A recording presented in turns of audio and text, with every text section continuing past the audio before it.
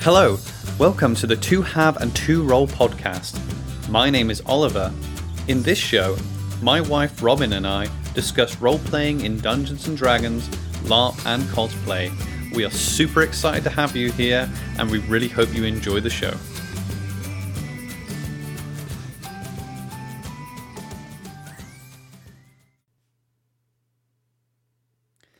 Hello everyone, welcome to Two Have and Two Roll, the podcast. My name's Oliver, I'm here with Robin, and this is part 3 of our story of our time that we went to that LARP. Story of the time that we went to that LARP. Yes. That's a beautiful title. It I is. like that. I'm thinking, because I've changed the podcast title for the past 2, so I need to think of another one. That's one for the books. So we've talked about Thursday, Friday. We talked about Friday evening and Saturday. So the Sunday. So Sunday was Sunday seems short because I kind of expected it to seem short because everything needs to pack up. Well, it finishes at 3, so timeout's 3, and so everyone's just kind of gearing to leave, aren't they, on the Sunday? So you don't feel like you got a lot of time to do anything, do you? Yeah, I did feel it. That obviously the Sunday, of course, is a lot shorter, but I did feel like the other days I felt like I had more time to get just things like food and things during the day. But I felt like the Sunday, I think it was more the fact that we knew it was coming to an end. So every minute that we weren't spent doing something involving the game felt wasted in that sense. Yeah, it felt like a waste. We got up and they put what they do, because we talked about this last time, how they do the battles, but they put on the toilets in the morning, which is quite an ingenious thing to do. So on the toilet doors in the morning, they put out what nation they need and what to bring for monstering. So we knew we were playing. So we were playing Jotun Orcs plus Marcher defactors or rebels. Yeah, so that it ended up, I think it was because I was told that usually it's a lot of the time it will be orcs, but because they hand out masks on the Saturday because of COVID, and the cleaning protocols, they can't hand the mask out again on the Sunday. So if you had your own mask, then you could be a Jotun orc, but if not, you were a marcher. And I think we were told the marchers they weren't just rebel marchers, these were marchers that have been living under the rule of the Jotun for like 100 years or something, weren't they? Yeah, that's right. So yeah, like you were saying, the signs were up, and it just kind of, it had this sort of basic thing of what you should bring. It sort of emphasized the types of weapons, it emphasized the armor and the color schemes, but at the same time, it was pretty much my impression of the monstering was, even if you don't have the things that fit in, still just come along and we'll figure out something for you. They make it very clear. I think that they try to say it very clearly at the new player meeting, that if you take part in the battle on the Saturday as your character, you must come to the Sunday to Monster, and vice versa. So if you're in the battle, the thing you need to do if you're in the battle as your character, you need to come the other day to Monster, because it evens it out. Evens it out. It returns the favor. It creates that sort of because it doesn't happen, especially the way round. The way the days are, because people will be hungover on the Sunday, so they'll fight their battle on the Saturday, and they'll get up on Sunday morning and be hungover, and you're like, no, you know what? I don't want a monster, and you guarantee that's going to happen, especially on a Sunday morning. Ollie, I thought we had slept through the Sunday battle because I was so tired, and I woke up and I heard a couple of people around. I thought, oh my gosh, it must be time to get up. And I kind of shut my eyes and felt like I'd fallen asleep for hours and hours after that point, and woke up again. I was like, oh my gosh, we must have missed the battle. I looked at the time and it was 6 a.m. Yeah, no, I was like, oh, I'm fine. There was no dangerous missing the battle. Because I was like, oh, should I set an alarm or something? No, there was no need. Yeah, so the battle's at 10. So yeah, like we said, they had put on the toilets what to kind of bring. It was like, bring anything red that you have, because that's the Jotun's color, if you like. But they were like, just in general. So they don't. The monstering kit is like, I can't remember whether we talked about. Have we talked about kit in, like, this time round? We have talked about monstering kit, but I don't remember at what point we talked about it. We have mentioned it. Yeah, it's fine. I think we discussed like the kit that was there on the Friday. I can't remember. Anyway, like, if I haven't mentioned it, Empire have this real cool thing where they call it inspirational kit. So you come as your character. There's obviously people that have spent years playing the game and years collecting costume pieces and weapons. But if you are going for the first time, it's a lot of money. You know, a weapon's a big payout. Yeah. A shirt and trousers is a big payout. Plus, getting to the event, paying for the event. So they have something called, aspirational kit. So you show up, even if it's not just on the brief of your nation.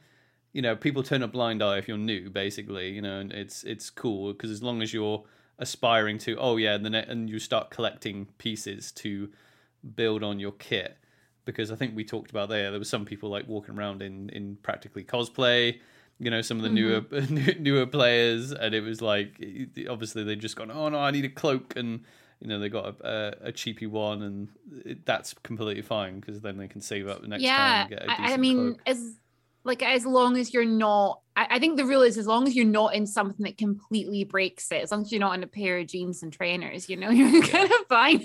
Yeah. But anyway, my point was, so the monster kit is the same. Like, they're not going to expect you to come with a full-on monster kit, which is something that I hadn't really thought of. I had thought about the monstering kit because I was like, oh, it's fine because I've got a beige gambeson and brown trousers. I thought it were, if I'm an orc, that's completely fine. I had my chainmail. I just didn't wear my surcoat. So, you know, I was good to go. I was just like, just went as a marcher, right? So yeah, I was just like, I just literally had my chainmail on and my belt. That was kind of all I had on. And then you just take your own sword. But yeah, I think going forward, my monster kit is definitely something that I want to up the ante on. Yeah, definitely. Because I just wore my shirt, my black trousers, and yeah, just my belt with my swords in it. That was all I actually wore. But yeah, I mean, the thing is, I, like you, Ollie, I hadn't put too much thought into the monster kit beforehand because there was so much research to do just with our own kit and the game and so on. I kind of just thought, oh, well, do you know what? I'll figure that out then. But I think that's something that we're probably going to chat about at the end anyway with our stuff for next time, because that's something that since the Sunday battle, I've definitely thought a lot about, is that monster kit. Yeah. So the good thing with the monstering is that, so you go to, obviously you check in earlier than the characters, right? The people playing their characters on that day. So you go off and do your thing, and they have a big board on all the different unit types. So we were like skirmishers, so that it gives you like that's one thing that was quite a lot of information quite quick, wasn't it? It was like, okay, so we're like, oh, what are we? And everyone's really helpful, aren't they? They're like, oh, and they had, I think before COVID, they used to like hand out lots of different weapons and shirts and things like that you could use. But it was literally just armor, wasn't it? It was like polyplate armor. But there was a lot of armor. I mean, there was so much armor there. You probably could have just like kitted yourself out in it quite easily. It was like cool orcish kind of, armor. All metal, Yeah. So yeah, and they had, so we were like, oh, what would we be? And they're like, oh, you'd be skirmishers, because I think they were asking for people to bring like pole arms, because that's the weapon of choice for these marches, but they're like, it's okay if you don't have a polearm. So we showed up and they're like, oh, you'd be skirmishers, and I think we had. They gave us all the hit points that we had and the abilities that we had. Because the thing with monstering is that you can just try things out because it's not your character. You don't have to spend experience points on your monster character. Your monster character just is alive for a day, on that battlefield. So you can, so I have the shield ability, and everyone has a one-handed ability, without having to spend experience points. But when you go to monster, you can be like, you know what? I'm going to try a polearm. And you don't have to spend your character experience points to buy the abilities necessary to have that. So I like that idea. I like maybe buying myself another type of weapon or borrowing another type of weapon next time, just so I can try a great weapon or ambidextrous like you have, and just to try it out. Yeah, no, that I agree. I think that there's a load of weapons I would like to try out. Polearm, definitely, which is something that before the event I was like, oh no, I'm not interested in polearms, and now I'm like, I kind of just want to play with one just to see. In this game system, I think the polearms, because they're classed as, you have to have the ability. I can't remember what the ability is called, but it's you buy the ability and it lets you wield either great weapons or polearms. Yeah, like a couple of people let me play with their with their bigger swords and things like that. Like a couple of people ended up like seeing me because I've got quite little swords, and a couple of people did hand me their bigger swords just to play with for a little bit, and that was quite fun. Yeah, it might not mean as much. Maybe I'm just trying to read too much into it, but a lot of the more experienced players and fighters seem to be wielding two-handed great weapons. So mainly polearms and greatswords.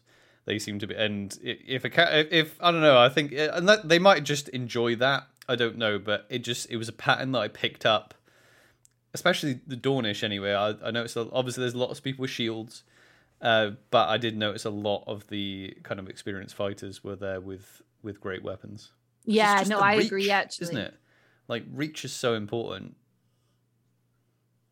Yeah, no, because that's something I found. I had no reach at all. Yeah. But I still am happy with my choices. But I think that is one of the things though, is I think as you get to that sort of stage and you get more experience, you are able to sort of use those weapons without actually injuring someone. And that's something that I kind of worry about. I think if I had a polearm or a great sword or something, because I don't have the experience, I don't have the knowledge on how to actually use it correctly, I probably would just end up hurting someone. Yeah. Probably myself.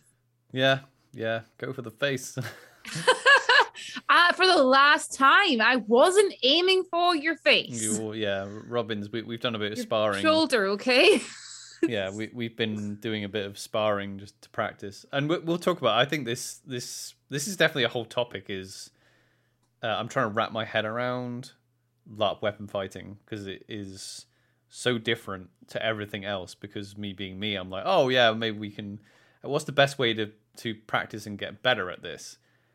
But there's not really anything like it, is there? No, it's not. I don't want to get too into it, but yeah, because some people have said it's a little bit like you could do fencing, which I get, because it's not like real sword fighting, is it? Because obviously real swords have a lot of weight to them, and then usually if you go off and do that type of medieval fighting, I'm not entirely sure on the rule sets of all these ones. I'm sure there's lots of different ones, but I'm pretty sure you have a relatively similar set of weapons, either it's sword on sword or whatever. But again, there's a lot of weight to be hefting around. These foam weapons are so lightweight, as you can whip them about so fast. It's not like that at all.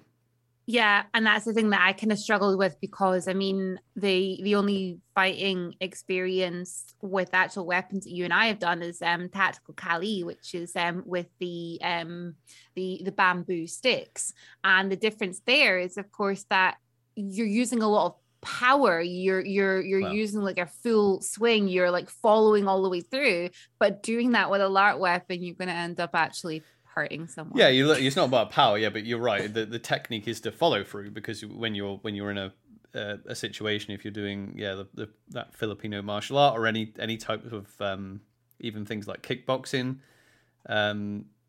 would be good for like footwork, and reaction time is always going to be good. Yeah. But because we tried this out the other day, and something clicked for me. I was like, right, okay, so in like, because it is more like point fighting, so it doesn't matter how like hard you hit or how flashy your hit is in this game system. One hit is just one hit point. It doesn't matter if you just go tap, or if you go and spin it and then slam the person in the side of the shoulder and it hurts them, which you're not supposed to do, but it's still 1 point, right? That's it. It's like karate fighting, you know, or kickboxing, point fighting.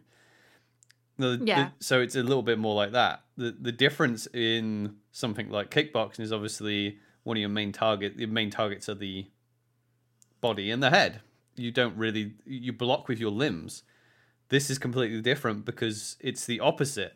Yeah. You are mainly going for limbs. The easiest targets are the limbs. So any kind of martial arts instincts you have, you don't worry too much about where your arms are for, oh no, I don't want to get hit with my arms. It's the opposite. You're like, oh, I put my arm up or my leg up to defend. Whereas that is literally a target in the LARP fight. Yeah, that took me so long to get out of. I kept like reflexing by putting my arm up next to my head, and I'm like, wait, no, don't do that. Yeah, where they're gonna hit you. Which is easy with the shield, because it's way more intuitive when you have the shield. Because as soon as, because that's why I was said to you, I was like, you should try a buckler, because you can do. It's almost like you are two weapon fighting, but you've got this blocking on your other hand. You know, so you can kind of push with it. And that's a little bit like the tactical Kali anyway, because a lot of those times you were with you've got the buckler and then the you can use a buckler in that martial art as well. But yeah, it's you're taking the head out of the equation, and even though a body strike is important, especially if you're trying to get like a cleave or not cleave, what's the other one? Impale? What's the other one from cleave? Impale, yeah. You've got your hand over your mouth. Sorry, impale. Impale. Yeah, that's the one. So if you have a great weapon and you impale someone in the body, they just go down, you know, completely. Yeah. So you are aiming for the body, but the limbs are the easy points in this thing. Whereas, like, you know, a lot of these point martial arts, you don't get any points really for kicking someone in the leg. You know? Yeah, exactly. If it's damage, if it's obviously it's damage, then yeah, but point fighting, no. Yeah, I mean, that's pretty much what I spent my entire time doing, because I was quite a bit smaller than the people in the front line. I was able to get down quite low and basically run forward and get the enemies in like their legs and then run back again, because it wasn't something they were expecting. They eventually clued on, so I moved to another part of the line. But there was something they weren't really expecting, and it was the only way I could get hit, because I had to get so close to them, and they had such heavy armor on over their body. Like you're saying, there wasn't even any point in me wasting my energy to try and hit their body. I was better getting their hands or their forearms or their lower legs, like right at the back of their lower legs. No one seems to have armor there. That was just my target. Yeah, no, that's the thing, but it makes you think. There's so much more going on. A couple of people had said like fencing. Again, fencing is would be good for things like footwork. I saw a lot of people fighting in that fencing stance, especially when they just had a one-handed weapon, like I did for a lot of the game. You could, because you know you're dealing with people with reach, and you're dealing with people with lots of armor on, and maybe a shield in the other hand. So when you just have that one, you want to just minimize the target, so you just stand the side on. The thing is with fencing, I've never done fencing, but it's always going to be a fencing sword against a fencing sword. So your reactions are going to get better, I imagine. Your footwork would probably help with LARP fighting, but the fact that your technique is going to get sharpened up against, no pun intended, up against another sword. So when you come in, you're like, right, I know how to fight with this sword, and then someone runs at you with a flail, or someone who's got like a pole arm, and you're like, okay, this pole arm is 3 times as long as my sword. That it's completely different thing, isn't it? Yeah, I know, exactly. And that's the thing, like when you were saying before about fighting styles and about something that, a skill, an outside skill you could bring into it. When it comes down to it, I cannot think of a single thing outside of this that would pair different weapons together like that. Because you're not just talking about weapons either. You're talking about magic as well. So magic, weapons. You run up to someone and someone goes entangle, and or paralyzes you. Then So anyway, this is long-winded say of my conclusion. Really, is that the best way to get better at it is just by the LARP fighting, which 4 events a year. I'm kind of spilling over on what I think I would like to prepare for next time. I was going to say, this is pretty much the big chat we're going to have at the end about what we're going to do, but let's just do it now. Oh, whatever. That's fine. But I think my conclusion over the past couple of weeks has been we need to just practice doing the LARP fighting, and I think it is a difficult thing to practice because I don't think there is a specific way. I think because it is supposed to be an inclusive thing as well, it's not a sport, even though it is a game with points and rules. A lot of people don't treat it like a sport, I mean, I know IC, the Dornish do, but out of character, I don't know. I'm gonna have to delve into the realms of the interweb and see if I can find out, because I'm sure there must be people that are super into it. Yeah, I mean, one thing that you and I can do, I mean, we're obviously sparring already with the weapons that we've got. Eventually, we're going to start growing our weapon collection when it comes to things like pole arms, great swords, and so on. That's going to be very useful, I think, because then we can actually practice that together. We can practice, okay, you're going to have the pole arm today, and I'm going to try and figure out how to fight someone who has a pole arm, and so on. Yeah, because when you were fighting... when we were sparring the other day, I was like, okay, well, if I have my armor on, and because a lot of the time you're dealing with 3 hit points, and you might be up against people with 6 or 7 hit points, so your key thing isn't to be oh, I'm going to sacrifice a hit on myself for a hit there. That's not worth it for you. It's not like karate point fighting where, if it's first to 3. It's literally that there's a massive advantage for them if they've got heavy armor and a pole arm, so you've got to completely change your tactics to win that fight one-on-one. No, exactly. Yeah. We'll come back to this conversation. Yeah. there is a moment in a story at the end of the day that I'll come back to what I was about to say there. But anyway, we went to the Sunday battle. One thing we didn't mention on our way to the battle on the Saturday was how atmospheric they make it at Empire. The players make it. The people who aren't going to battle, how atmospheric do they make it? There was my god, I felt like I was going off to war, going off to battle. People freaking waving favors at me and everything. Children, children waving. Little kids out, and just people just strangers just touching me and touching my arm, and just being just so supportive that we're going off to fight. And there was people singing. Wow. There was back out now. No. I mean, sorry, I just wanted to bring that up because I know we didn't bring it up last time. But anyway, we headed up to the Sentinel Gate on the Sunday, got all our character information. We tried to stick together, didn't we? I think again we'll talk about splitting up at the end. But because we tried to keep together the entirety of the weekend, didn't we? But this battle was just it's difficult to stick together, isn't it? Yeah, like the other battle. we just didn't end up together at all. I mean, we kind of tried to stay together, and I'll admit I was actually really nervous during the monstering. You were. That's why I was worried leaving you. I wasn't nervous doing the actual proper fight. The one where my character could actually die, and my first time on the field, I wasn't nervous. But in the monstering, I was. And I think it's because I just had this moment of, I was really well protected in the other one. And I felt like my nation was there looking out for people like myself who were very lightly armored. Shouldn't fight with Dawn, that's why. Exactly. I was with Dawn and I felt safe and protected. Whereas here I was like, I'm probably going to get hit here because I'm an enemy. And I started to get really worried about, there's... For those of you who like Game of Thrones, there is a scene in Game of Thrones, and it's in the Battle of the Bastards where it becomes very claustrophobic and people start to get buried and trampled. Yeah, we talked about this on the Thursday. Yeah. So that scene, the donut. Yes. Yeah. When I witnessed that happen before at LARP, even though it was stopped instantly, it was like, no, this doesn't happen.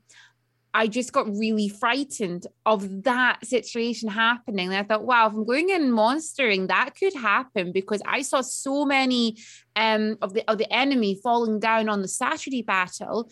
And the people in Dawn, absolutely wonderful people, because every single time someone in an orc mask went down, they stopped and instantly checked out of character. Are they okay? Move them to a safe spot straight away. And I was like, wow, that's brilliant. But all the Dawnish people are here. What's going to happen? Is everyone going to do that? Or is someone going to trample me if I fall? And I was so nervous. And yeah, I did kind of want to try and stick with you. And that did not happen. Yeah. Well, it was difficult because we were like, right, skirmishers over here. And then it was like, right, I need half of you over here, half of you over there. And we stuck together to the point. And I had heavy armor on. You didn't. Someone came up and was just like, I need 4 people with heavy armor. And there was probably about 6 people with heavy armor, and 3 people got up, and I just felt the pressure because people were like, "Come on, another one." I'm like, oh, they obviously don't want to go, so I was like, "Are you going to be okay here?" And you're like, "Yeah, no, it's fine." Yeah, and I went off. I went off and joined the skirmishers. Yeah. So should we chat about our different experiences? I don't know who wants to go first because this is where our stories completely died. Well, I can go first here because I was so the group I was with, we started sorting things out and deciding who was in charge and everything else. But the actual main woman, the captain, she was organizing all the skirmish groups. And she had seen me, and I think she clocked very quickly that I was the only one in very light armor. And I think I must have looked a bit nervous because she grabbed me and went, I'd like you to stick with me. You're going to be my runner, and I need you to memorize all the captain's faces because you're the person I'm going to be sending to find them. And I was like, oh, okay, cool, let's do that. And yeah, I was by her side the entire time. I was running from one side of the battlefield to the other. I was going up to captains and relaying orders. It was bizarre because I got to give all these orders and I had people coming up to me to ask where they should be positioned. And then I was positioning them correctly. It was really, it was one moment. I did have one moment that I really loved. And it was near the end, and she had said, I need you to go to the main person in charge. He's in lots of furs. He's over at the other side. Can you get there and relay this message? And I was like, yeah, I can do it. And I just started running. And it was like I had blinkers on because I didn't realize that I was running and there was no one around me. And I was like, this is weird. Where did everyone go? And then I realized that everybody had moved right back, cleared this huge space because all the archers have been brought out on the other side. And I was running and not a single arrow hit me. And I don't know how not a single arrow hit me. Got to the other side, relayed this message, ran back. And it was amazing. It was really, really incredible. We had so much fun. And she was an incredible woman. The one that was in charge just absolutely brilliant to be with her for so much of the time. Yeah. So what do you have any idea what the objective was of what would the I don't even know what the Imperials were trying to do. I'm not entirely sure what we were trying to do either. Did you have any idea? I did at the time, and now I've forgotten. But right. It was basically that we disagreed with the way that we had been getting treated, and we felt that our way of living was the superior way of living and the better way, and we were trying to basically rebel into these other lands and to enforce that in a way. It was a little bit confused on it. Yeah. But yeah, I'm not entirely sure what they were trying to do. So, yeah, you were out in the main field, weren't you? Mm-hmm. Yeah. So I was in the woods. So the Imperials, they didn't come through the Sentinel Gate the same way we did on the Saturday. We went through the Sentinel Gate and we ended up in like the main field. The Imperials this time, they went through the Sentinel Gate and they went around and they came through the woods. So that's where our unit was. It was called the Weasels. So we were like proper skirmishing. So there was not many of us, and all the Imperials were walking out the gate, and then they had to get across like the choke point, which is the bridge, and then into the field. So from what I can gather, even though I was like bodyguarding for our one of our captains, our job was just to protect the captain. So I was just running around, just following the captain everywhere.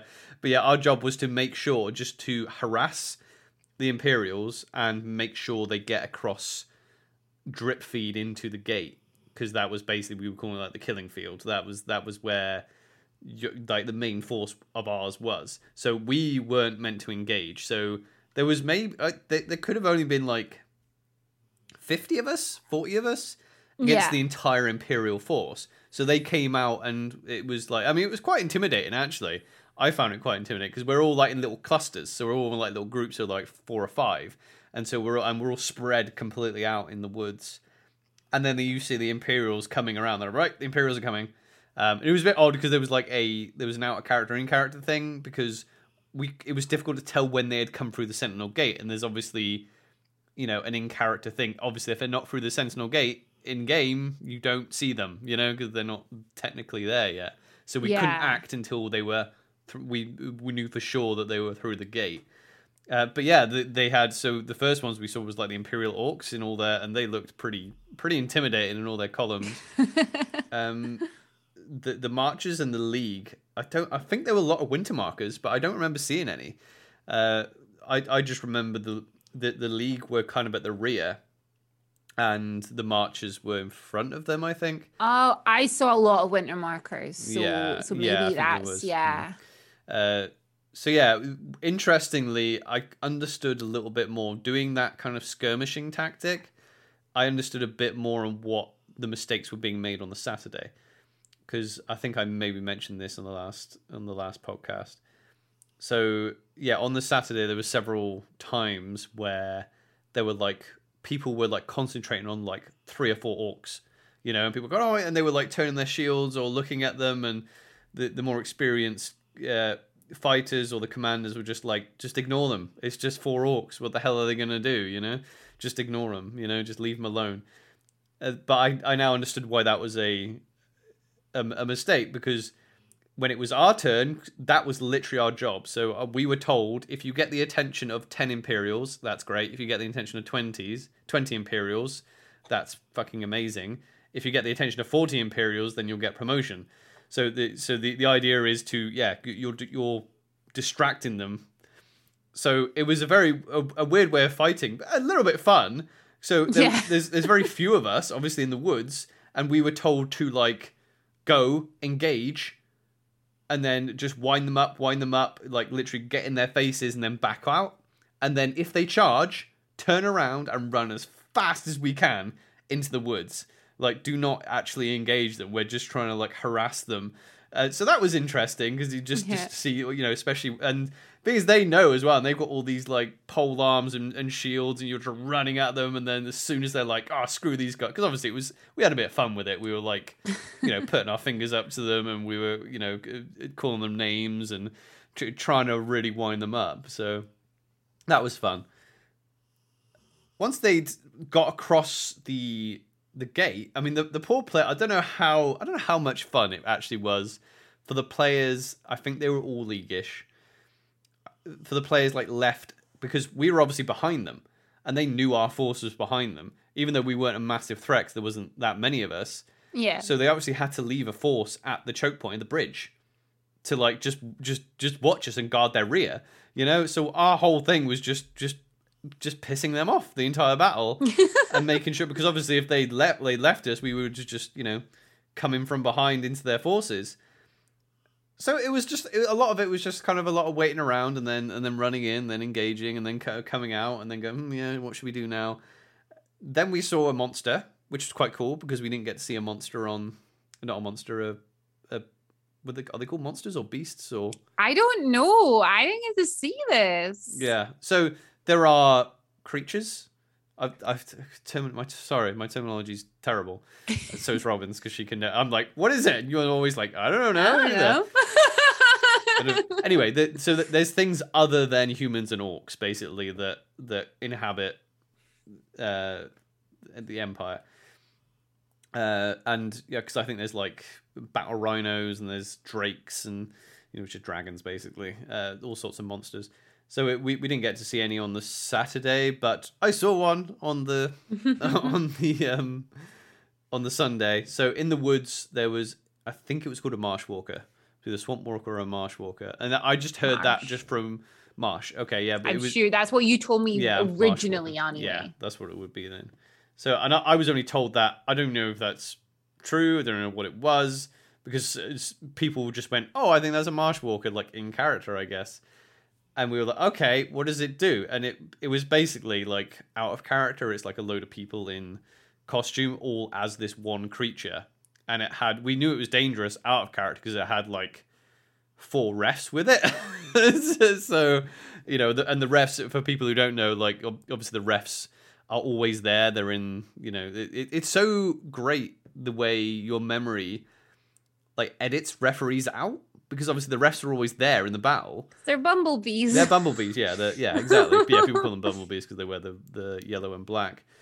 But yeah, that was the moment where I'm like, oh yeah, I remember their refs being there, because obviously refs are the ones that hand you out. So if there's like a creature, a ref's going to be there if someone gets hit by this creature to give you the whatever. So I think someone said, oh yeah, those things like venom you. So if they touch you, then you get venom, and venom means like a significantly lowered bleed time. So you die in like 30 seconds, Yeah. Yeah. I mean, I'm glad I didn't see it, because knowing me and every character that I've ever had anything to do with, I would probably just walk up to it and be like, hello, are you friendly? Oh, it didn't. Oh no, like it wasn't like sapient looking at all, apart from the fact there was human beings on the inside. No, okay. It looked like a big moving piece of moss with claws. That's what it looked like, and it moved very slow. And it was just bumbling around the woods basically, and everyone's like, well, what's this all about? And because it was moving so slow, it was like, it's like a zombie in a zombie film, right? It's like they move so slow that you're like, oh, you don't really need to worry about, just keep an eye on it. And then we tried to draw it. We're like, oh, wouldn't it be fun if we drew it over the bridge? Because that's where we just.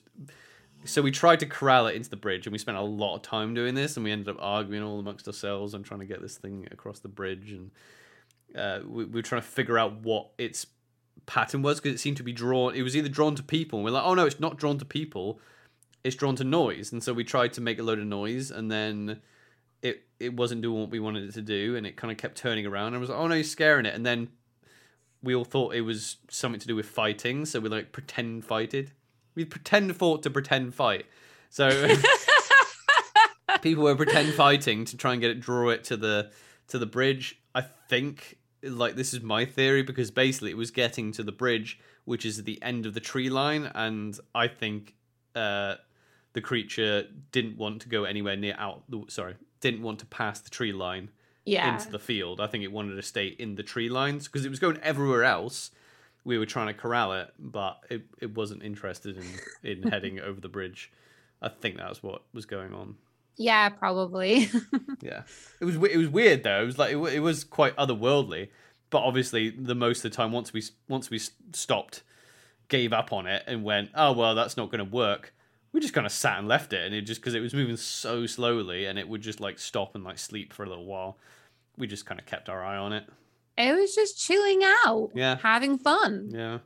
And then we thought we were going to come and join you guys, and do, because what we were going to do is like attack them on their way, because they had to come past us again to get out of the Sentinel Gate. Yeah, we thought we were going to attack them. Our captain was quite funny, because there's an out of character safety issue when you're attacking Imperials going through the gate, because obviously there's a real life. It's a choke point that you get real life crushing going on, because everyone's trying to get through the gate at the same time, and if you're like attacking people at the back, that can cause real life danger. Yeah, going through the gate. So we were told you've got to like just back up and just let them through the gate until most of them are through the gate. And then we were like, oh yeah, what about like when most of them through the gate and there's like stragglers and they're running away? And our captain was just like, nah, fuck them, just attack them. But it's like, I'm not bothered about that. But as long as the real life danger is over, don't go running in and try and like trying to kill them as they're all trying to like shuffle through the gate, because I think that has caused like actual problems in the past.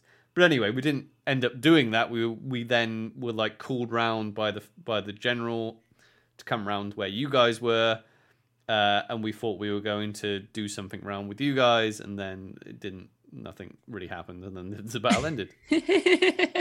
And that was it. Yeah, exactly. So, yeah, I mean that was the battle then, the Sunday battle, and then that took us to like midday.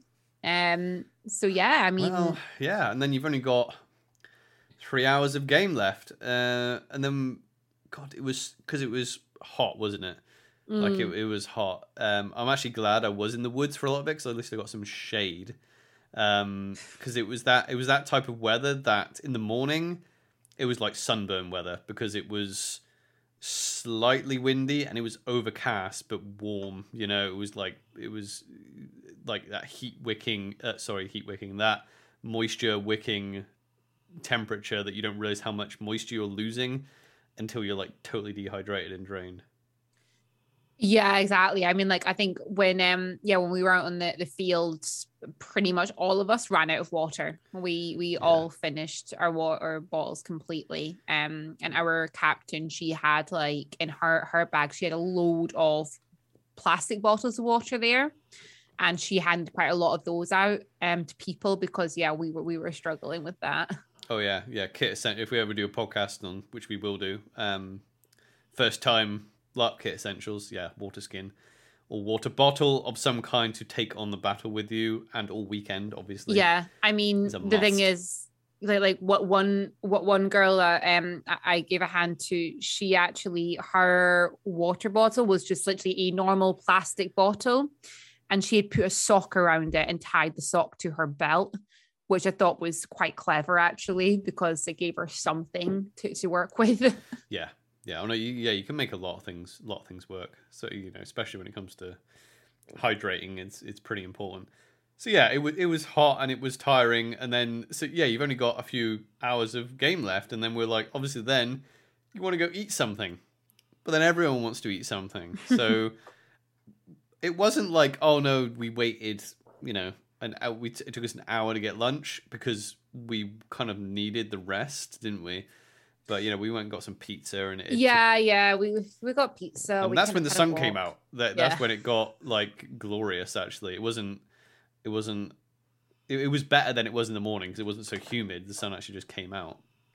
Yeah, I mean, like the Sunday afternoon after the battle and things. So my kit for most of the weekend was pretty much the same, apart from on the Sunday, when I got into my actual character stuff, because we sold our monster stuff. So I got all my actual in-character stuff on, and ended up just wearing like a short sleeve dress underneath what I was wearing, because I was like, it's so hot, I can't wear my normal kit anymore. Yeah, well, I mean, I forgot that as well, because that was obviously the thing, is that you're monstering, if you are monstering on the Sunday, you've then got to go back after the battle and then get back into your actual character, especially if you've got lots, because like we had like prosthetic ears on, and I didn't have to do too much. I just had to put my ears back on, and my surcoat back on, and that was kind of me, really. But yeah, some people have to get a load of stuff put back on them, you know what I mean?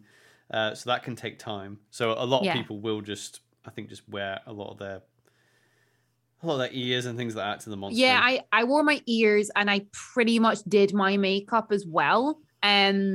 Not fully, but most of it, so that when I came back, I just had to sew my antlers on and get changed.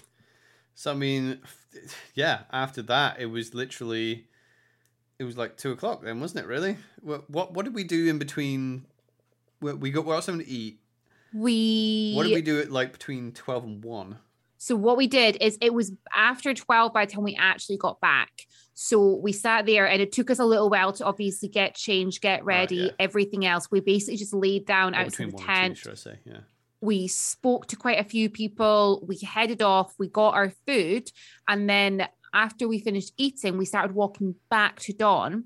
When we got back to Dawn, that's when there was a crowd and everything at the Glory Square. And we were like, oh, it's 2:00. Let's go and see what's happening. And we thought we'd missed the event that we wanted to see, but turns out it was just starting. Yeah. And that took us to 2:00, which is when the Test of Ardor was on. Yeah. Yeah. Do you want to go through the Test of Ardor, or do you want me to run it through? Yeah, you can go for it. Yeah, sure. Yeah. So I don't want to name character names or anything. No. But it was a big spectacle, and it was tons of people saw it. So I think I'm okay describing it. So I described it. I'm not going to go full into detail like I did last time. Basically, the Test of Ardor in Dawn is it's a marriage, basically, isn't it? It's a proposal, and it's a way of getting into another house. So if you say if Robin is part of one house and I'm not, even if I'm in a different house, or if I'm a yeoman and Robin's a noble in a house, and I go up to Robin, I'm like, oh, I want to, marry Robin into this house, or sorry, I want to marry Robin and become part of this house. So you kind of come part of that noble family, like you do in like real life marriages. You come part of family. I would go to the Earl of Robin's house and ask for a Test of Ardor for Robin's hand, basically. And then the Earl sets a task. So the task that was set for this person was that he had to go to Highguard, bring a glass of wine from Highguard to the Glory Square. He was not to let a drop touch the earth, and everyone was allowed to do what they could to stop him. And it was really cool because a lot of people were gathered at the Glory Square for the start, weren't they? Everyone was gathering around, and it was confusing because there were so many people that everyone was like, has he gone? Is he already left? Is he there? And then everyone was like, no, he's there. He's still here. And they were like, oh, when's it gonna start? And there was like rumors of like what the test giving Earl had organized. There was, because there had been many things organized to help stop this person getting the wine from Highguard to the Glory Square, wasn't there? Yeah. Yeah. Do you want to take this one at a time, or do you want me to just tell the whole story? Because I'll be talking forever. Yeah. No. Yeah. So once it was like Oliver said, we obviously thought that it had started but hadn't quite started yet. And then we decided that we would follow the entire quest. So we joined in with many others from Dawn and most of the other nations, as we all followed the player and the character, through on his way to collect the wine. So we followed all the way there, and nothing too much happened on the way. But what I did notice was that people were preparing. Like, we were walking past these different groups hanging around at gates. They were just hanging around there. You could tell they had something planned for on the way back, and slowly more and more people would be joining the group. And we got there, And we came up to the tent that he was to go in, and he was to pick, because I think there was choices of wine. He had to pick the favorite wine for his lady, and he went in to do this. The first test was before he even went in. Yes. Yeah. So he went. So that the tent was in Highguard, right? That he had to go to. It was. So the High Guard people, from what I can gather, they're quite religious and magical, and he had to prove his virtue. So they basically grilled him, didn't they? Tested him on his virtue. So yeah, there's the religion in Empire is called the Way, and it has these virtues. And there are priests of different virtues, so they tested him on his virtue, is what I mean by virtue. Yeah, so he had to go through that first, which of course he was able to do, and then it was time to get the wine. I thought you say, of course he was able to do. Why of course? Because the story has to have a happy ending. So the story has to have a happy ending, all right? It's dawn. So he was able to get the glass of wine. And this is where things got quite interesting. He was in there for ages. He was in there for a long time. And this is how we found, he was obviously having to choose the correct wine and so on. How many people do you think there were gathered outside? Oh my gosh, so many people. Yeah, there was a lot because we'd obviously gathered a lot of attention because where we walked through. So we'd walk through those bottom tents. The other side, they were Brass Coast, were they? Or were they Varushka? I get confused on that. I'm not too sure. The ones that were this other side of the gate from us, I think they're probably Brass Coast. Anyway, we got a lot of Brass Coast people. And there was obviously a lot of High Guard people and whatnot knocking about also, but there was a ton of people, wasn't there, around that time? Yeah. So there was lots of people there, and he came out, and this is where things got quite interesting with the wine, because the wording was that not a drop of wine was to touch the earth. So he got this glass of wine, and he was he wasn't really wearing a lot. He was pretty much like topless underneath a what was like a wool covering over his shoulders. And what he did is he poured the wine over himself, like over his head and his chest and over the wool that was around his shoulders, or the fur, sorry. And they brought in this person. What was the person called? They brought in the title, the vigilance priest. Vigilance, that's it. Was it the vigilance? I think it was vigilance. Yeah, because that's one of the virtues. Yeah. I'm terrible in that type of thing. Because I remember there was a joke that was like, we need a vigilance priest to see if anything has touched the floor. And then people were going, we need a vigilance priest to find the vigilance priest. So yeah, the vigilance priest came in and examined and confirmed that not a drop of wine had actually touched the floor yet. Had touched the earth. Yeah. And so this is where the combat began, as people from all over started, stopping it, trying to stop him from even leaving this area. Yeah. So what was quite cool. Sorry. Go on. Were you just about to describe the fact he wasn't just walking on his own through it, though, was he? Yeah, no, so he had all the people that he had with him that were there to help. But this is what was quite cool, is the fact that when he was there was lots of other people coming to join. And I just loved the amount of people that jumped over to sort of help him. And there was one guy, and I can't remember which nation he was from. Do you remember? Because you look like you might remember. I can tell what I remember. I remember, sure. So yeah, he's the person taking the test is part of a big house.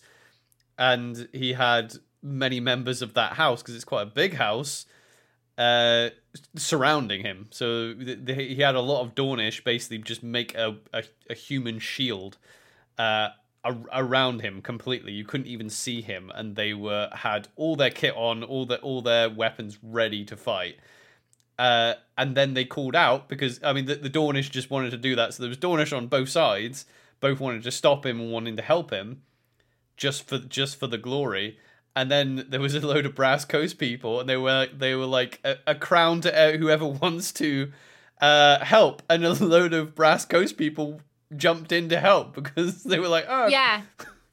That's who I was referring to. Yeah, and they were just like, a crown, sure, we'll help. And they just like jumped in and then like guarded him. They had all their like pole arms and everything. And it was like, that was brilliant. So that's when the fighting started. And honestly, like, yes, we did the battle on the Saturday and the monstering on the Sunday. Wow, the fighting, just going through the camp, following him on this quest was incredible. So it wasn't pandemonium. It wasn't just like go brawl. It was like a load of people between the brawls. Well, yeah, because it was just like one person would be like aha and just jump in, and then just get cleaved to shit. Right? They were just like because it like his pals just weren't having any of it. They were just like no. They just had like great weapons and flails and were just like bang. No, anyone who came near was just getting cleaved. And I will say as well that it's because a lot of people are saying it's only illegal if someone dies, which is true. So you're not allowed to, it's illegal to just outright murder another character in the game. In Anvil.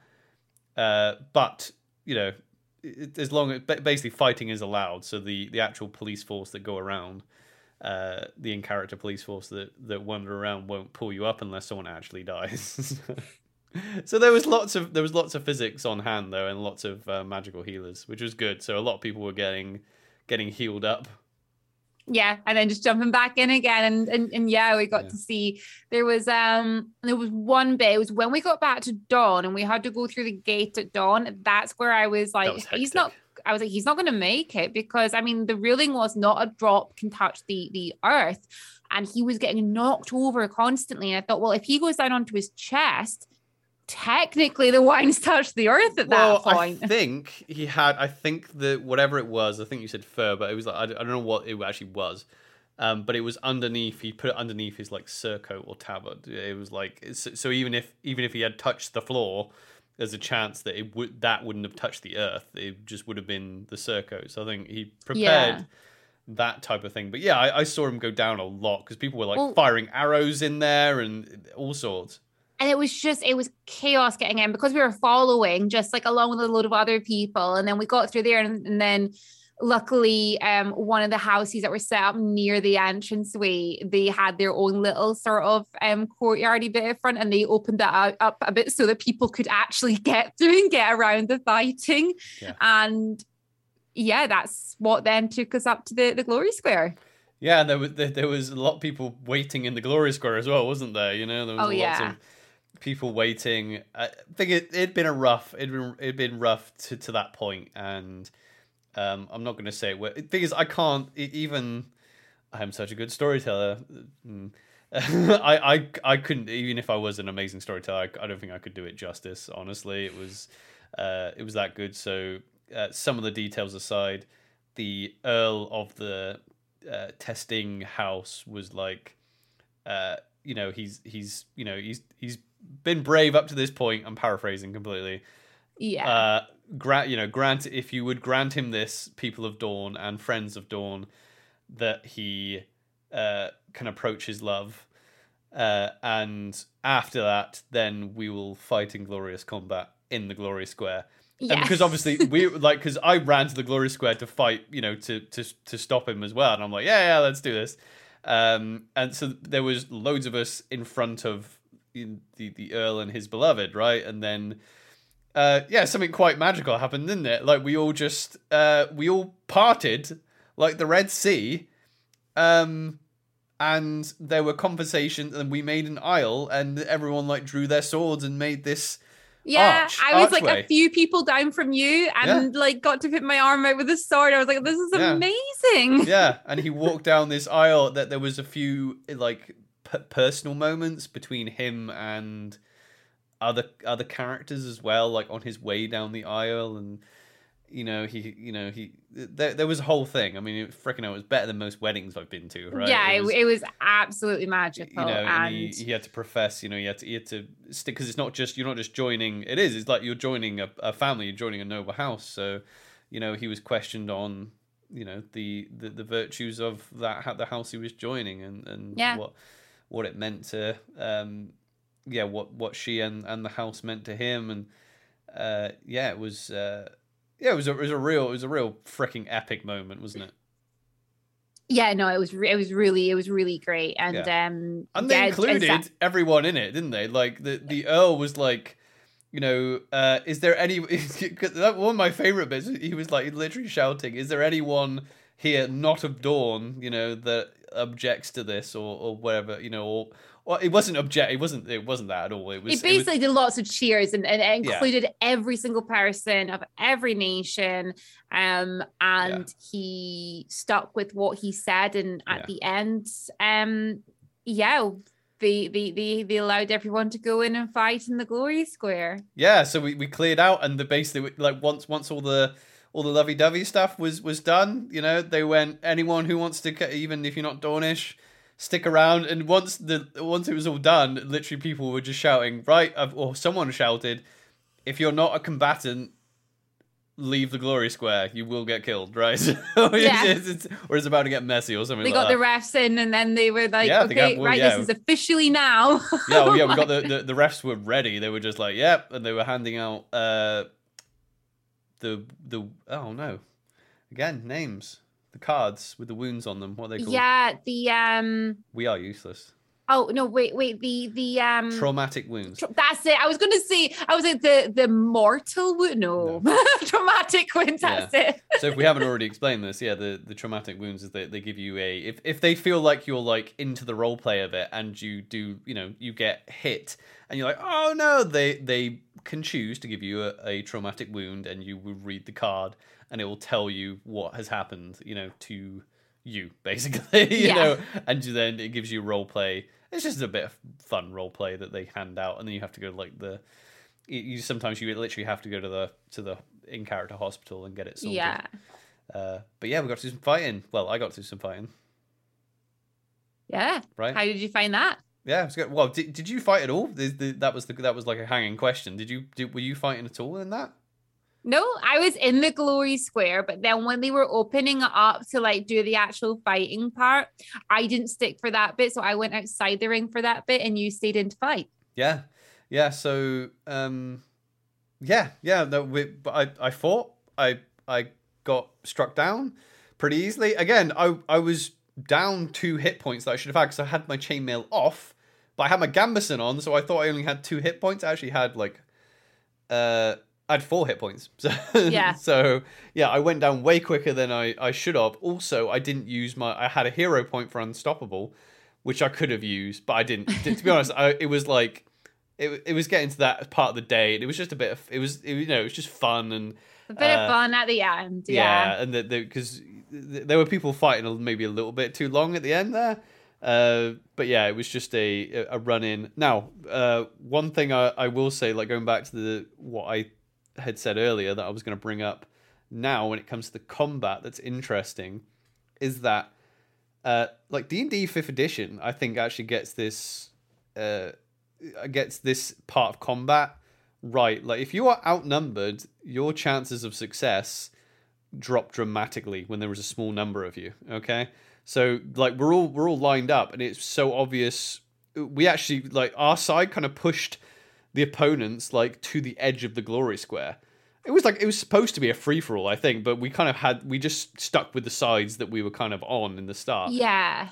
So we pushed them to the edge of the Glory Square, so they had their backs against the edge of the Glory Square. So we were just attacking, but every now and again, obviously, out of the chaos, you know, sometimes people would obviously turn, and it would be like 2-on-1. You know, someone would be like, right, I'm going to attack you now, and you would be fighting one person, the person next to them then is like, and has a go at you coming in. Yeah. So yeah, it's multiplies crazily. You know, it's not just the fact. So if there's 2 people, they're twice more likely they're going to survive. You know, it's twice as much as deadly, right? That's an obvious thing. But if there's 3 people, it's not 3 times, it's 6 times more. Yeah, it's 6 times more power. It's probability is fun, people. Well, yeah, but you know, we all like to because a lot of games in that way. What I'm trying to say, because that's more of a reflection on real life as well, I think, anyway. Because a lot of these games want to power you up, and obviously a lot of fantasy stories. You know, we all know Lord of the Rings, where Aragorn, Legolas, and Gimli can just take on, you know, Aragorn can just take on 100 Uruks, you know, on his own. Whatever, he's the hero. It's fantasy. But yeah, just fighting one person, fighting two people is so much harder. It's not just, oh, I'm so good that I can fight two people. No, that's why you don't usually see like, I know, you know, apart from like WWE, but like in real life fighting situations, you don't usually see like 2-on-1 fighting situations in like professional fighting, because it's just it doesn't matter if you're the best in the world, if you're the world champion, 2-on-1 is just never a fair thing.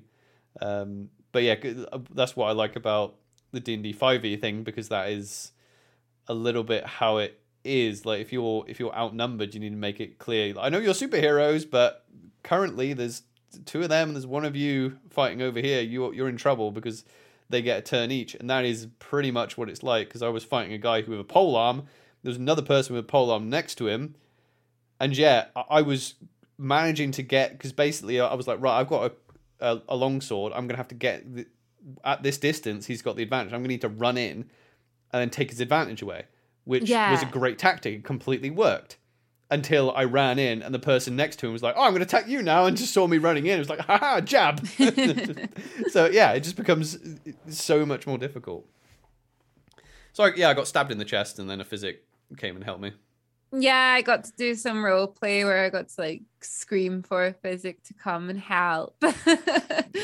Which was because you fell and another guy fell in the similar time, and I like started shouting for a physic, and they came over and they're like, oh, who is it? I was like, no, it's this one. So, again, it was a little bit of fun, because technically you could have got me up because you have stay with me. So I would have been okay, but I think we just wanted to let the physics, because the physics love doing their stuff, don't they? Yeah. And the magical healers. I can't remember what the magical healers are called, but they love doing their stuff, you know, because it's their time to shine. You know, it's their time to shine for role play. So you know, they run in, they're like, oh, you know, it's gonna be okay, and they spend all their time on their role play, and they get the bandages out, and it was cool. And that was kind of it, right? Exactly. Yeah. After that, we were then out of character. We packed up. We cleared our area of the field and said our goodbyes. Yeah. We went home. And it was just like, you know what? Getting out wasn't actually as bad as I thought. I think it would be 10 times worse if there was rain and mud. And I've heard, I don't know, I've been to enough places, like events in fields, getting hundreds and hundreds of cars out of muddy fields, just it's just a nightmare. I did notice there was a lot of people like packing up before as well. A lot of people were like trying to preemptively go, right, let's get going. For us, I wasn't that bothered because the drive home wasn't that bad for us. So the drive wasn't bad. We had 110, and to be fair, we'd been quite clever with our packing situation. It wasn't too bad. No, and the fact that it was like real nice weather as well, it was fine, just like taking our time. And the fact that there was two of us helped as well, because it took me like forever to go get the van and then bring it around. Oh yeah, by the time you'd got the van up, pretty much everything was ready to go in. You know, we were at the last stages. So. Yeah, exactly. And then we packed up, said we met some people like out of character that we'd only met in character in the end. And, said our goodbyes. That was us. Do you want a little break and we can have a drink, and then we'll talk about our aspirations for next time? And we're back. I'm sorry if you can hear a dog snoring on the audio. My dog is fast asleep, and I think she's snored quite loudly a few times. Just before the break, we had a break there. Well, I'll tell you what we'll do. Should we do aspirations for next time? Aspirations for long term, and do you want to do like a final kind of review statement of Empire, what your best bits were, and whether you liked it or not. Yeah, let's do that. That sounds like a good idea. Yeah, sure. Do you want me to go first? Aspirations? Yeah, go for it. Let's do the aspirations okay, first. So yeah, aspirations. I think I'll bullet point some of them. Definitely like physical stamina, health type thing. Because it, like I said at the start of this podcast, Sunday is very short, so you want to try and get shit done on Saturday. So yeah, going to bed early on Saturday and being tired all Saturday is not the best thing. To be honest, I like the idea of us fighting in our own characters on the Saturday. I kind of hope that's always the case. I know it's very unlikely it's always going to be the case, but that can't be helped because obviously everyone has to have their own turn. I would definitely like to, when it comes to what I want to do for next time, I want to have a little bit more focus. I want to have a goal that I want to accomplish. I've already got one in mind. I won't say what it is. Something very simple, something I feel like I can achieve. Not, I want to, I want to become a general in the next one. No, or I want to go in and fight such and such. No, I basically I'm going right. I've got given myself a small task. I kind of want to just jump in to things with both feet a bit more. That leads me to the next one, which is I want to do a skirmish the next time. Well, we did the new player skirmish, but I want to do like a proper skirmish, probably with the Dornish crazy folk that want to go monster hunting. Because some of the Dornish houses are just like really into monster hunting. Wouldn't mind joining them on a skirmish this time. It's not really an aspiration, but I touched on it earlier, like us being together. I think, we're probably confident enough this time that we can probably split up and do our own thing a little bit. So say if you didn't want to do the skirmish, just hypothetically, you probably do. But if you were like, I don't want to do the nighttime skirmish, I'm going to go hang out with these people because I want to learn more about this type of magic, blah, blah, blah. I feel like we could probably, that would broaden both our horizons a little bit to do that type of thing, to maybe branch out. Kit wise, I want to make a shield, and I'm in the process of making a shield. I've patterned it out. I tried to, because someone gave me the name of a maker that had made shields for a certain house, and they're like, get them from here. And I contacted them, then I asked the community, and they're like, I don't think they're making shields anymore. And I'm like, you know what? I've got the skills, got the cosplay skills. I'm just going to make my own shield. It can't be that difficult. I just don't want to make something that doesn't pass inspection, but it's a shield. I'm not going to be hitting people. I can't hit people with shields anyway. So as long as it blocks attacks, that's pretty much it. Yeah. Long-term goal-wise, I think just more focus, because we came to this event just being like, we were very easy-ozy, weren't we? We were very touristy. We were like, we're looking for like a house to do a test of metal for, to join the house. But we weren't like, right, we're going to go here, and then we're going to ask these people this, and then we want to build up this. We just kind of went, you know what? We'll see if we make friends, because we didn't want to commit. Well, I didn't want to commit. I'm talking for myself. Sorry. Like I didn't want to. You do your one in a minute. I didn't want to commit beforehand. I mean, the people are lovely on. The community's lovely, and the people in our nation are lovely. But I didn't want to commit beforehand to joining a house, because I didn't know the people, and I just went, you know what? We might meet some people there that we gel with, and we might want to join a house. So I didn't want to go full on with my kit being like knight errant colors, just in case we joined a house straight away. And I wanted to get stuff at color scheme. I wanted to keep all my options open in this event. But now I'm like, you know what? I can maybe be a little bit more focused, give myself something actually to do, rather than just like wander around being a tourist and like, oh look, there's a bar there, and oh look, what's this? This is the Glory Square. Oh, let's try a battle for the first time. Yeah, so focus, I think, and then long term kit goals, just buy an orc mask and work on my monster kit. I think. Yeah. I think that's it, really. Cool. Yeah. I mean, I guess so my short-term aspirations. So when it comes to the role play side of things, I have a bit of a list of people in character that I want to go and speak to, get to know a little bit better, maybe form some bonds and connections with. I would really like to, this is pretty much mirroring what you said. I want to be a bit more confident with just jumping into everything. If something is offered, if there's a challenge or something going on, just go for it, and actually feel a bit more, inspired to do that. Kit wise, I am working on getting, full leather armor this time.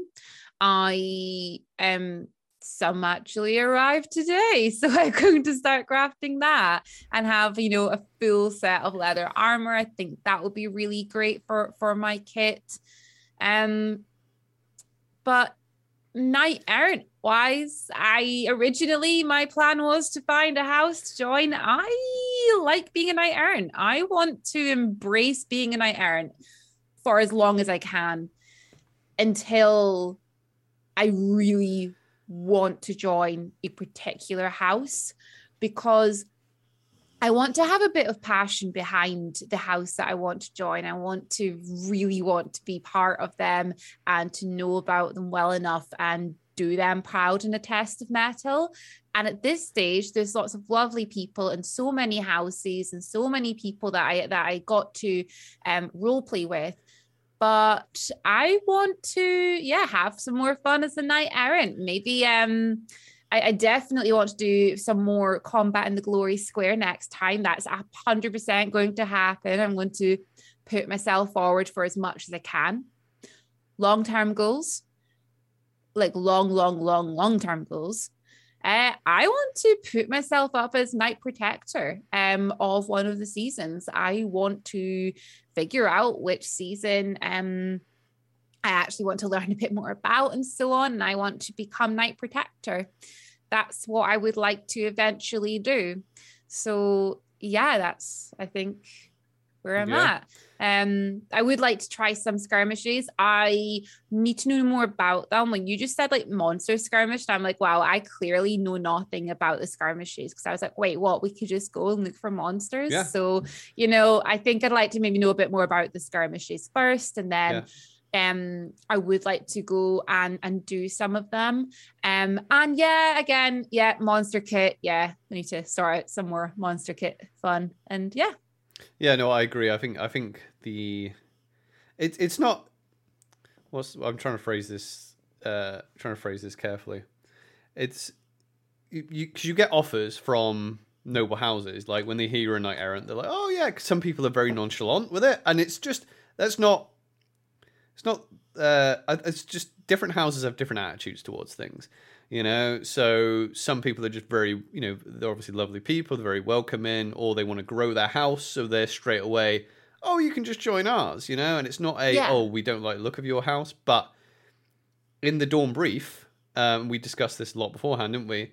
When it comes to the Knight Errant brief, the Knight Errant part of the Dawn Brief, so a Knight Errant can be, a child that is grown up in the noble house. You're not automatically part of the house if you grow up in it. If you're a child that you've grown up in the house, you're technically a yeoman until you've taken the test of metal. Yeah. So sometimes they just want to join their own house. They just take a test of metal. It's obvious that they're going to choose that one.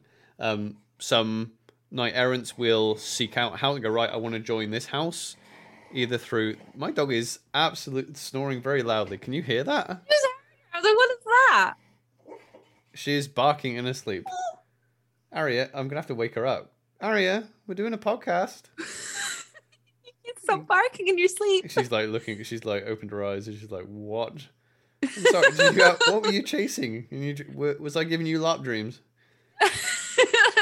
She was like, I was chasing orcs. Yeah, chasing orcs. Yeah, so, yeah, what was I talking about? Yeah, the Knight Errant brief. Yeah. You can seek out the mightiest house, the house that appeals to you most, and go and ask them for a test of metal. But then there's another part of the brief that describes some knight errants want to do such glorious deeds that houses approach them, you know? And I think we've discussed this, haven't we? I'm like, that, you know, I would prefer, instead of just walking up to a house like, I like sort of like the look of them, or I just want a group to be in, I want to be there for a little while, to be known as a knight errant and be like, I feel the same. I want to impress some of these bigger houses. but try to make it more obvious to everyone that, we're not just like players that just like being knight errants and we're not really looking for a house. I want to make it obvious that we are definitely looking for a test of metal. And we're going to just keep showing up and doing crazy ass things like going for general on our first day, or competing in the glory square, or go off and doing these things, doing heroic and glorious and romantic things, until at some point the right house will approach. I mean, it doesn't have to be. I mean, it'd be nice if because a lot of people have just extended the invitation to both of us, because I think people, because they don't know us, it's I think it's a point of courtesy to be like, well, obviously, you know, that they've come together, they're a married couple. You know, they probably want to be in the same house. So a lot of them have said, you can both join. I mean, really, we want to be in the same house, but the way things might work out, you know, we might end up in different houses. I see us being in different houses, you never know. And for at least a time. And that would be pretty cool. Well, I mean, because you're like, you know, you're going to do a test of art for me. And I'm like, well... Well, it was you that brought it up originally, and you were like, I want to do this. This is so cool. And you told me all about it. And then we saw a test of art. When I saw a test of art, I was like, holy crap. Well, you thought you had to read a poem or something. Yeah, because you know, we can be a couple in a house if we just do a test of metal for that house. But what we could actually do is you do a test of metal each for different houses, and then join the same house by doing a test of art. I mean, we're completely speculating now. But anyway, I think our point is we are just we're playing the field. We're playing the field, you know? Playing the field. Yeah. We've got our eyes on a few houses. There's some really freaking cool houses, and they're all very different. They're all very, very different. That's the cool thing, is that it's not just, that one has this color scheme and that one has that color scheme, you know, and this one has a load of warriors, this one has a load of mages. No. All the houses are extremely different, and the cool things about them are very different too. Well, the thing is, I mean, like when we were joining it and stuff, I was like, well, I don't know what I'm going to like doing. So how could I possibly choose a house to approach if I don't know what I like doing yet? If there's a house that's mainly into magic and I don't end up being interested in that part of the game, it doesn't make sense. And it so happens that, just speaking for myself, that I am extremely interested in the fighting aspect of it. So I want to go for a house that is very big on fighting, very big on having a big presence on the battlefield, wanting to do skirmishes and to improve that side and so on. So, yeah. So, final thoughts? Do you want to go first, or do you want me to go first? Do you want to do like a final? Do you want to do like a highlight and then a final thought? Sure. Yeah. Do you want me to go first? Yeah, you go first. I didn't have a highlight in mind, so you go first. Oh my god! So that tells us what you thought about the event. No, I mean, I've got many. I just don't know which one to do as my main highlight. Yeah, I think that the thing that sticks out, even though there was so it was such a magical experience, and the fact that it was at the end of the weekend was like the test of Ardor, and that's why I was tentative about, because doing this podcast, right? I actually messaged Profound Decisions, and they got back to me. I was wanting to make sure we didn't step on any toes, because we're just coming into this community, making sure we're not breaking any rules of conduct by like describing what's happening at the events, and they said they're all cool. And because the test of Ardor was that player's test, but it was a very public thing, and because it was basically the biggest highlight for me of the weekend, even though it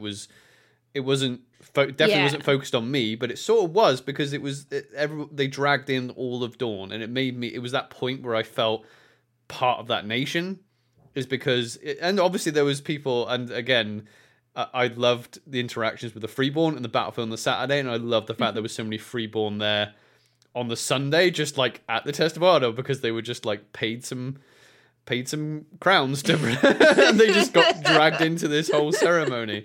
That was the moment where it was just, I don't know, it was magical. I was really caught up in it. Like I was welling up in tears. Like even when we were describing it earlier, I was getting a little bit emotional. The whole like the sword, because everyone just instinctively did this shit, you know.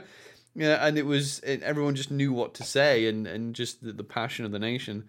That was my main highlight, and obviously just the immersion and seeing the fact that, because you said earlier about how there's different people into different parts of the game, and I've heard people say, I don't know why people are into that part of the game, but because people are, that's what makes it feel like a living, breathing world. Yeah, is because even though some people are into just going there, getting drunk, having a fight with some latex swords, that's totally cool. And they go, I don't know why people would want to go to like Senate meetings or the military council, but the fact that they exist has created that world for them to live in, and vice versa. You know, when you're walking around and everyone's doing their own thing, it just makes it feel like a living world. And that again, even though it's not a highlight, that is just more of a general feeling that I got from it.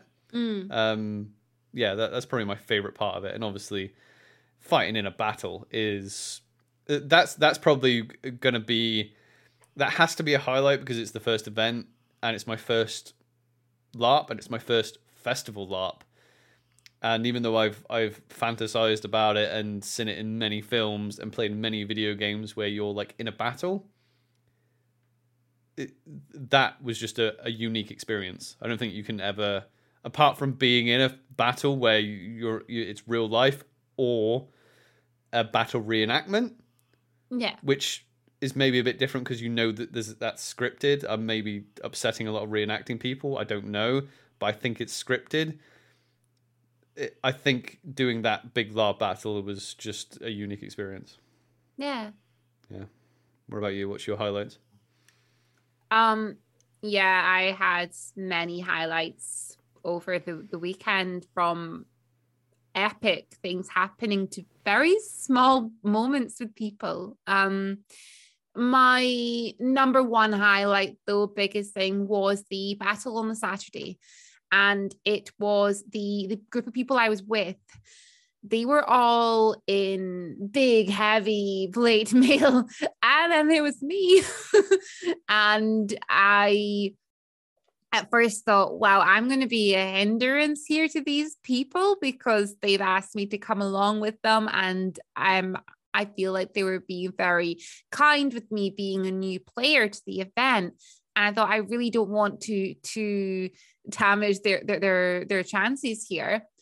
But what actually happened is that we created this amazing sort of team out on the battlefield, where they would have this wall and they would fight the enemy. And I've mentioned this many times, but it was so much fun. I got to jump between their legs and hit the enemy without them even knowing I was there, and fall back. And I also got to keep people up, because as they were hit and they fell back, I got to get them back up again. And then I continued, and I was pretty much on one of the guys' shoulders for most of the time. Like I was just like at his shoulder the entire time, and there was so much fun.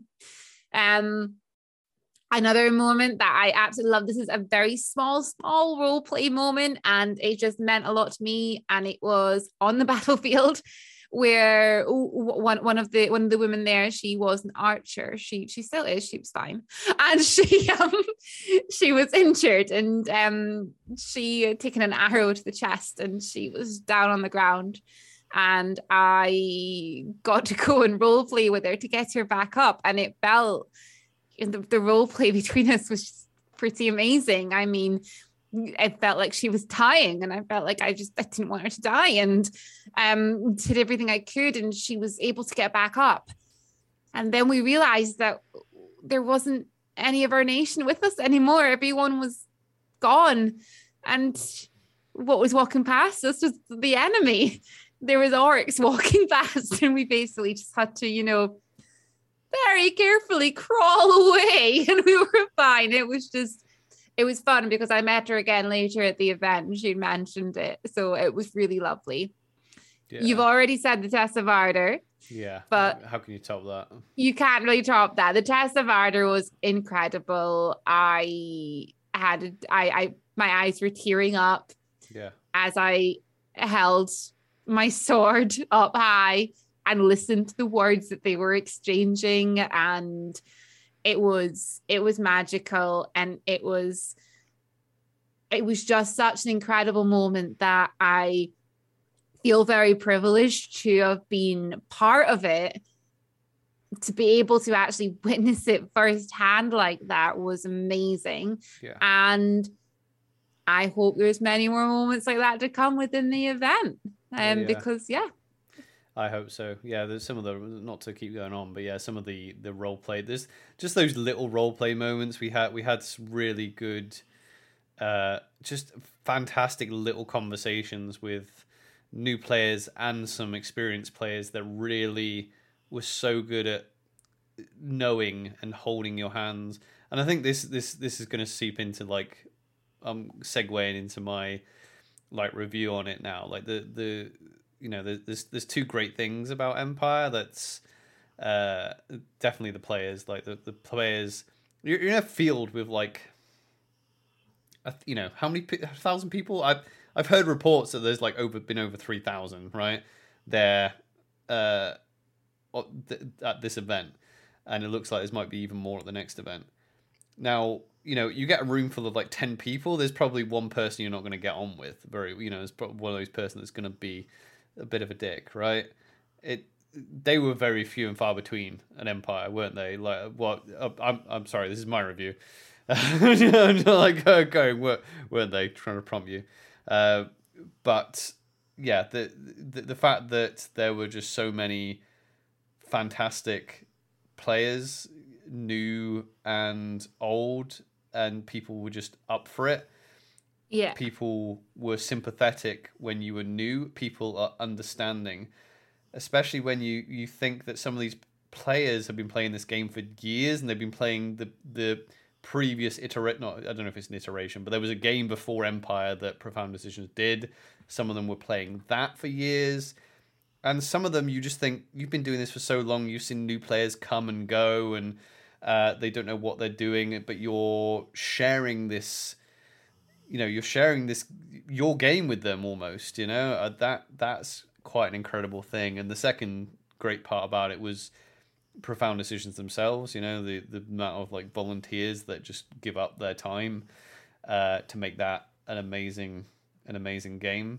But overall, I had a great time. I'm glad that I chose Empire as my first experience.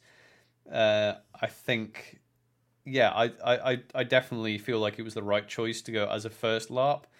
I might change my mind if I go to other LARPs and go to smaller ones, but I feel like I've entered the hobby the right way, and I feel like Profound Decisions did a great job of easing someone into the hobby. As a new player experience, it was fantastic. The downsides are very few.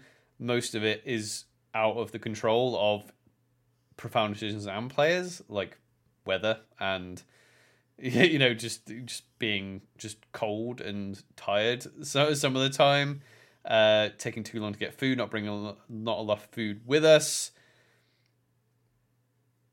But yeah, fantastic experience. Yeah, no, I mean, I am pretty much the same, really. The entire experience itself is something that I just feel I can't believe I didn't get into it sooner than I actually did.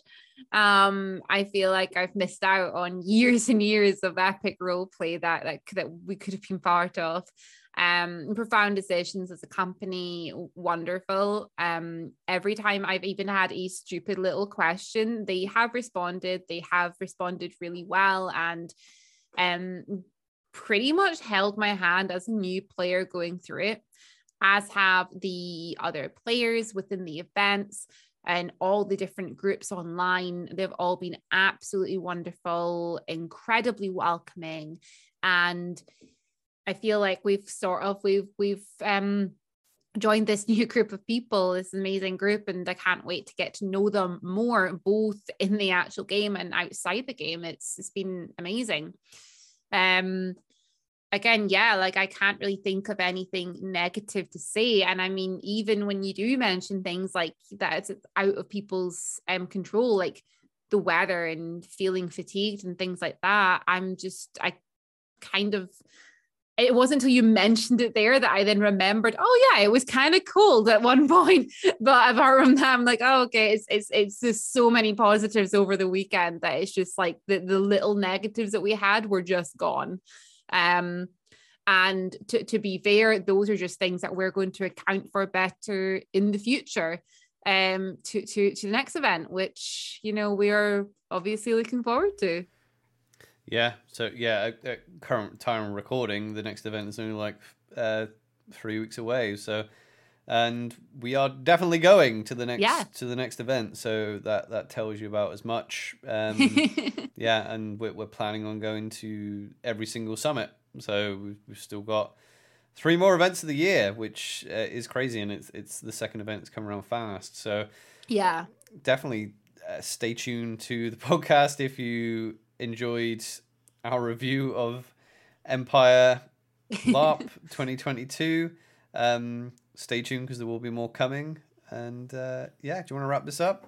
Yeah. Thank you everybody for listening and for being with us on this journey. And yeah, hopefully we'll be able to bring you some more content soon and some more LARP content, because I think this is fun. Yeah, I enjoy talking about it. I hope you have all enjoyed talking about it, and we'll see you all soon. And some of you, hopefully, will see you at Andor. Okay? Bye. If you enjoyed this podcast, be sure to subscribe so you know when a new episode is posted. Rate and review this podcast, and then catch us live at twitch.tv/2have_2roll. That is the number 2 and roll as into role play. Thank you very much for listening.